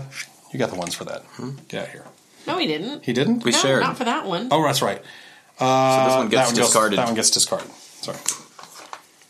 So we're down to these 2s. So all you have to do is come up. There's no bonuses for having the most 2s. So, okay, so I'll just just come up with 2 3s threes that work, but you have to and 2 divide it by threes. 2s. You have to divide it by 2s, so it would be 6 points. 2 threes each. So you could only. Yeah. Well, no, 2 threes for you, 2 threes for me. That'll make 6. Oh, 2 of those. but you're not going to Sorry. divide it by 3. You have to divide it by 2-point chips. Why? Because if you had 2-point chips, it would be. 3 2-point chips is 2 3-point chips. So you would get 1 apiece, and then the other person would get the scoring token. Or no, Why? They're not tied. oh, you're right. Okay. 2 of So them. he gets Gimme. that. I get this. Right, good. You're out of here. Good Lord, what's wrong with you? All right, man? now. So everybody has their points that they're supposed to have. Now, He Wait a gets minute. 9 6 extra times points. 12 divided by 18. Wait a minute. you get 9 extra points, Keith. Let's just go ahead and do your scoring. I'll do it on my calculator real quick, okay? So just start. Oh, wait, but don't forget my bonuses. Right. Oh, we'll, yeah, there's these 2. we'll do all those real quick because I don't. This is the hardest part of this game. Oh my god! Why is that so funny? Oh my god, that's the funniest clip I think I've We ever should have played put on a this show. disclaimer before that part saying if you're in a vehicle, pull over because you're going to fall asleep before the end of it. My gosh. Oh my god, that's got to be the funniest clip we've ever played on What this show. kind to of me. math are we doing? 2 3s. We can't do 2 points. 3 points. What are you? Oh my god, so. I really don't know if anybody's going to think that as funny as I think that is. Just so you know, the scoring's a bit complex. A little bit. And there's a huge problem. There's not enough chips to score with in the game. Well, and they warn you of that in the rules. Yeah. Are you kidding me? They like actually admit in the rule book that there's not enough and you've got to make concessions. And Oh, man. Now, we have to admit, too, this is also what version do we have? this is the Asmodee version, not the Okay. Fantasy Flight version. So Fantasy Flight hopefully fixed that problem. Right, but we should have figured out how to use our poker chips in this. Oh, yeah. Because it was disastrous, as you could hear. It was pretty rough. Pretty rough. But let's get to that final score for real. Here we go. Okay. Okay, 46 to 66 right there on that. I did actually get my bonus, I think. No, I didn't. I missed it by this stupid place. You guys wouldn't stop taking me out. 2, 4, 6, 8, 10, we took 12, that 14, guy 16, 18, 20, 22, 24, 26, 27. I got 27 points. Wow. Oh, You guys destroyed me. What do I do if I'm playing against two people? Landslide. Jeez. So the final score was Keith 66, you 46, and me 27. A Yeah. huge spread It was in pretty- points. Yes, it was. That is the most picked on that I've felt in a game since the last time I played Machi Koro. Yeah, I don't believe that. So this is, we did mention that this is the Asmodee version of this. Now, there is Right. not really, I looked into it, there's not really any changes to mechanics. The game still plays the exact same way. Okay. It's just the components are different. Pretty much. Okay. So, what do you like about this game? It's not super complex to learn as long as you're not trying to do the scoring. Right. I was already a fan of Libertalia. I really like that game. I like the everybody has the exact same deck of cards, so you could potentially be playing the same thing against one another. Right. But based on when you play that, it can have a different effect. Just like that, my very first round. There's our dog drinking. Why not? She's got a little problem. What was I saying? You're talking about our dog's drinking problem. Before that, talking about the game. You said you like Libertalia. I like Libertalia, and I like the being able to. Okay, that because I was saying in the first round. First round, I screwed up. I played a card, and then by the time it actually got to my turn, right, I didn't get to actually do my action, and that's just kind of a risk that you take. But I think that's fun. I don't know why. It's just good. Well, so I like that aspect of it. I like the way that the character cards play out to make your actions happen. Right. I like that despite being picked on, it was fairly short. and I didn't... It was fairly short. Right. Since I was picked on, it didn't take long. Well, That's good. And this is the thing. The reason I felt picked on, and this is a classic thing, that there's certain games, and Territory Control is one of those type of games, where when you're playing an odd number of players, the opponents are going to end up sort of picking on one person more often than the other. Well, I think specifically when you're playing not just an odd number, but a 3-player specifically. Like I don't blame you guys for having some sort of personal dispute with me. It's not that at all. It's just in this type of game, I think you need an even number of players in order for it to play out fairly. I think you could manage it fine with the 5-player and not have that issue. Maybe. I think it's specifically a 3-player issue. Right, because I used to play war games where we'd play 3 players with 3 different armies, like Warhammer, and one guy always got the squash by the other 2. Yeah. And just got his butt kicked and was like, yay, I spent 4 hours of a Sunday to get my butt kicked by you guys. Yeah, because it's like you almost have to form an alliance with one person. Well, if you have 5 people playing, just because you're making an alliance with one person doesn't mean that everybody else is. Right. So, I don't know, it just kind of is in your favor to say, well, as long as I just pick on you, I might have a chance. But this game it is short, and it was short enough that even though I was getting squashed and getting that kind of stepped on feeling, I knew it was ending soon, and it wasn't going to be a bad thing. There's no gray ending to this, like say in Machi Koro, where I didn't do well with that. Where it's just this gray area where you don't know how long it's going to go, but it's going to be a while. Well, potentially. This one's like at the end of turn 10, you're done. Yeah, you definitely know exactly when it's going to be over because there's 10 turns. There you go. Done. So it's a little bit easier to put up with if that happens to you. It is area control, and you're not really doing like a risk type conflict, but there is some manipulation there and a little bit of direct action that's kind of, that definitely is a little more aggressive than, say, like El Grande or something like that. Mm-hmm. So it's not completely void of that, but it's I'd say it has just enough to keep it interesting, because it doesn't ever seem to really devastate you too much, other than the rocket ship one. What? The rocket ship one where he blew up my entire rocket full of astronauts. Yeah, that's pretty devastating. That's a big jerk move. Yeah. So and I did that to you, I think. I think you did it to me, and then I think Keith did it to you.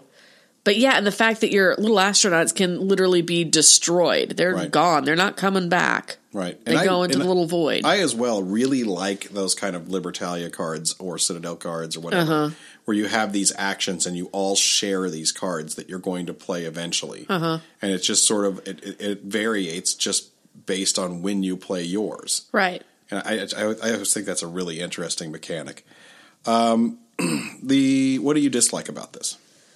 Well, for ours, I didn't like the board itself, the Mars board. It was warpy, and I could not get it to not warp. Right. The Asmodee version of this has the worst board. It curled up. And it curled up bad enough that when you try to kind of like just press it flat, that you were like, I'm going to rip this board in half. Because you could see this really distinct crease line in the artwork in the middle whenever I was leaning on it a little bit, and I was like, I'm not doing it. We're just going to have to play with... And it was warped badly enough that, I mean, it's pretty important that your little guys, when you put them in a certain area, that they don't move too far. Right. It's not a very big board, but there's 10 distinct areas on it. Yeah. If one of your guys kind of scoots into another area, it's real hard to keep track of where everything was. So if you're constantly trying to flatten out the board, plus it increases the chances of you bumping the side of the board and making your pieces fly everywhere. That's a problem. Well, I mean, maybe if it was a fantasy game, I would have been okay playing on an elf shoe. Yeah, it was pretty curled. Well, here's the thing. As we said, Fantasy Flight, I'm sure their board is amazing. Probably. Well, I saw pictures of it online, and they said they did theirs more like a jigsaw puzzle style, where instead of it having to fold up and have that potential for warping, the pieces come apart. It'd be like a Dungeon Fighter. That one's got that jigsaw puzzle style board, and it always stays flat. Yeah, it does. But I do know that Fantasy Flight replaced our nice little cardboard punch-out rockets. Which are really cool. With a crappy deck of rocket cards. Yeah, that's a little disappointing. Which isn't cool at all. Well, it's just, they're fun components for the game to have, these fun little rocket ships. I think they also replaced, ours were like little colored cubes. Yeah. That were our settlers. That were our astronauts. Right. Yeah. And theirs are little astronaut people, I think. Yeah, they're like actual miniatures, which is very cool. So that part's definitely an upgrade. Right, so if I could just get a Fantasy Flight board... And their astronauts, then I would have a great looking game. Keep our spaceships. And our launching pad, because I like it better. Right. I guess if it was really important to me, I could get that. But it would have to be on super clearance for me to do that. I'd have to see it for $5. I don't know that I'd ever play it enough times to justify that much expense. Even $5? Well, $5, of course. I'm not crazy. Okay. So let's talk about I do wish they'd kept the spaceships, though. How difficult is this game to teach a non-gamer? Keith learned it. Yeah? I don't think it's very difficult. It's pretty easy.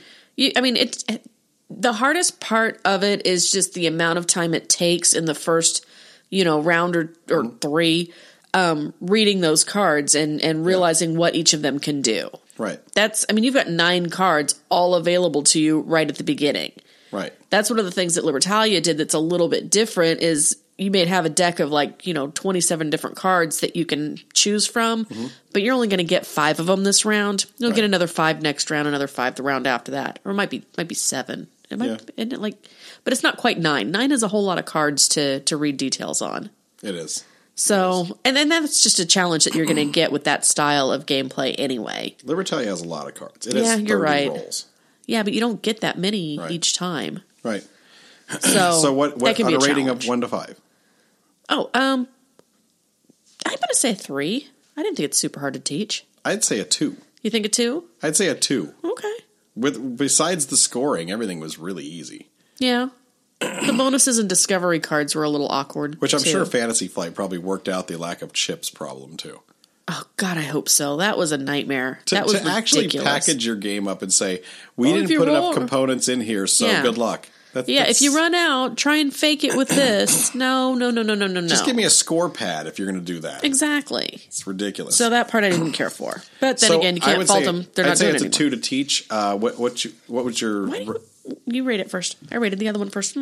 Okay. Well, I'm going to say it's probably a 3. I'm going to say 3. 3. It's a good game. It's a good game. I don't necessarily need to get rid of it, but at the same time, if I were to play it again, I'd much rather play it with 4 or 5 players. I think 3 is a bad number. And 3 is the minimum that you're able to play it with. Right. I think it would play much better with 4 or 5. 3 has that squash effect, and I don't think it's suited for 3. Yeah, if your base gaming group is typically 3 players, I'd probably skip it for that. Right. So that's the end of that review, but guess what, Nicole? It's not the end of the episode yet, because you know why? You're tricking me. You know I have to go to the bathroom, right? You know why? Why? Because we got questions. What? So we got answers. You have wrote us, and we noticed. You will have your reply. We got answers. Answers to your questions. We got answers.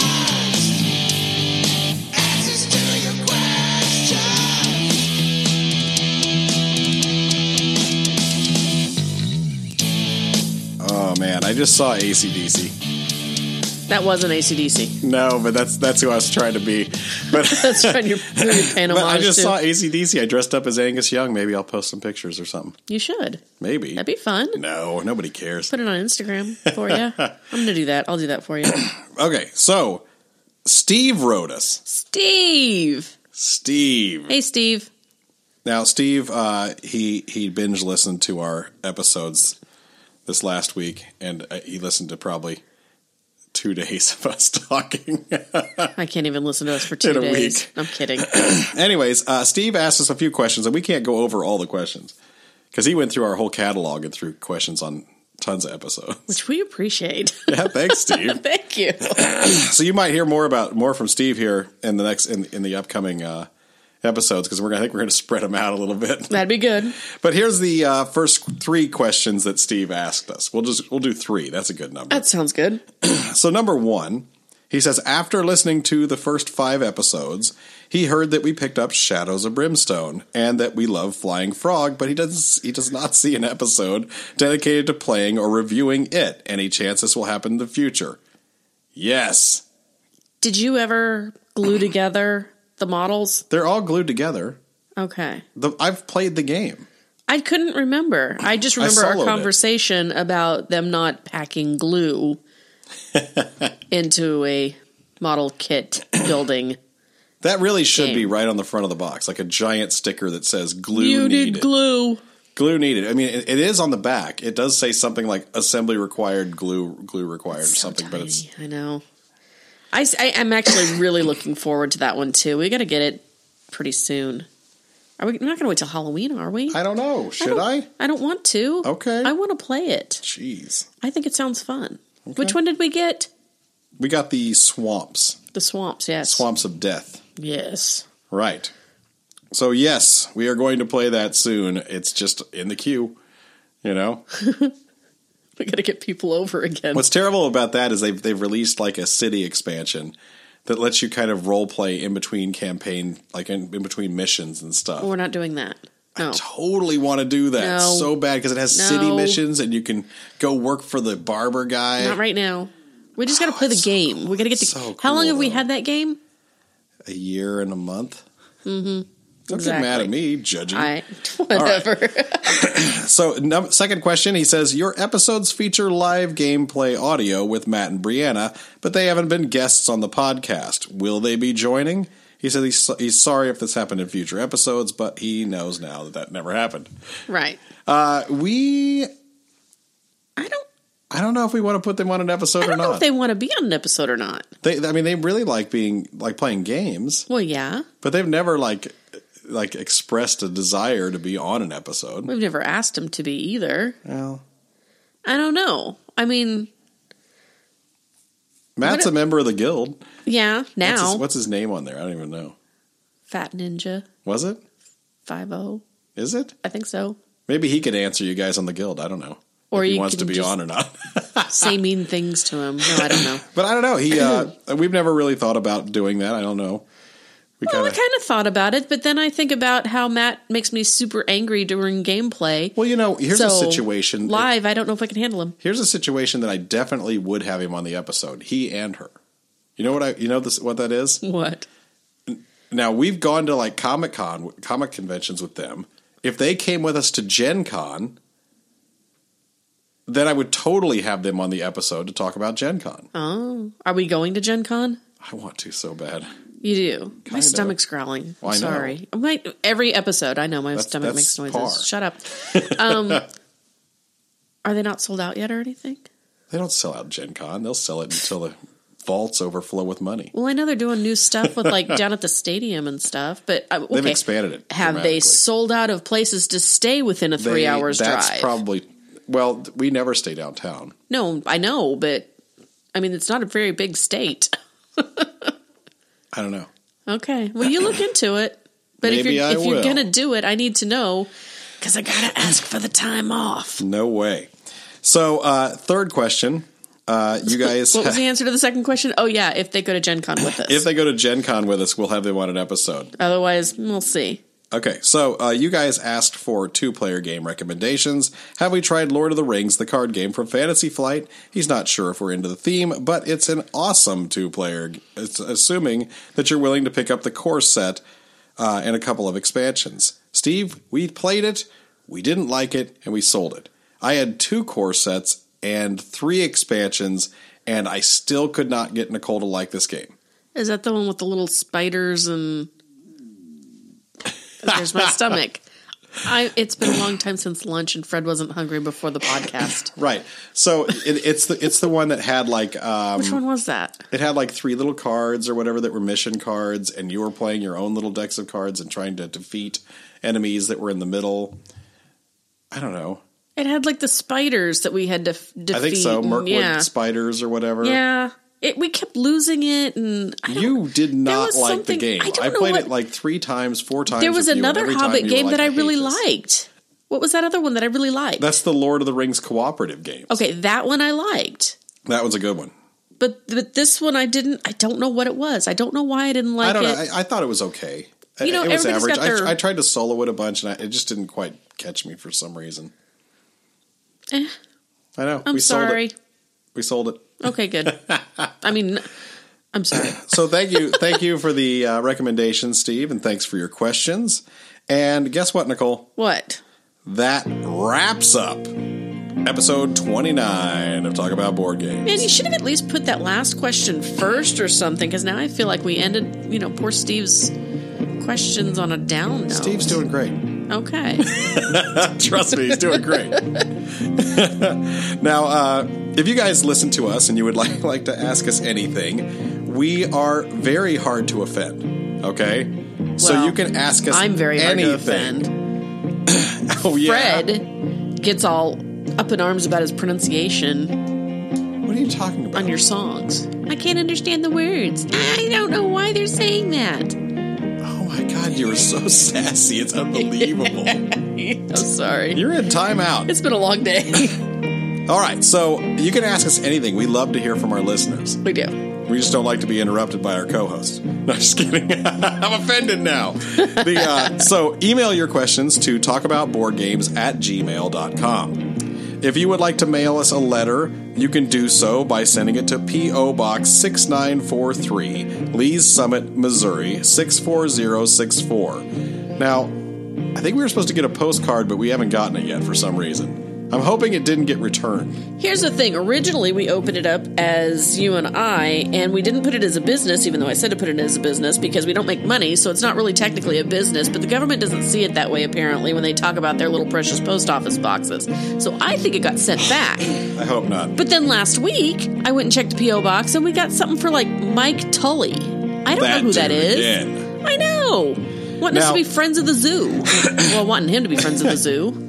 Now, we feel the show is better when our listeners take part in these show discussions and segments, and you can do this by joining our guild on Board Game Geek. You just visit our website, talkaboutboardgames.com, and click forums to get there. And I'll try and post more stuff on there, although it freaks me out because every time I hit the post button, it seems to, do it wrong. Or if I hit reply, it doesn't reply to what I thought I was replying to. Okay. I'm really bad with computers. We're wrapping up this episode as soon as you're done. Okay. Now, to keep up with things board game that we are up to, you can follow us on Instagram or Twitter. And also, if you haven't yet, please review us on iTunes or like our Facebook page. Now, in 2 weeks, Nicole and I will honor the will of the listeners. After voting on a poll, the listeners decided that we are going to play the cooperative game Freedom, the Underground Railroad. We'll see you then. Why is he the last in line? Nobody knows. He's the last in line. Bow, ba-da-do-do, bow-da.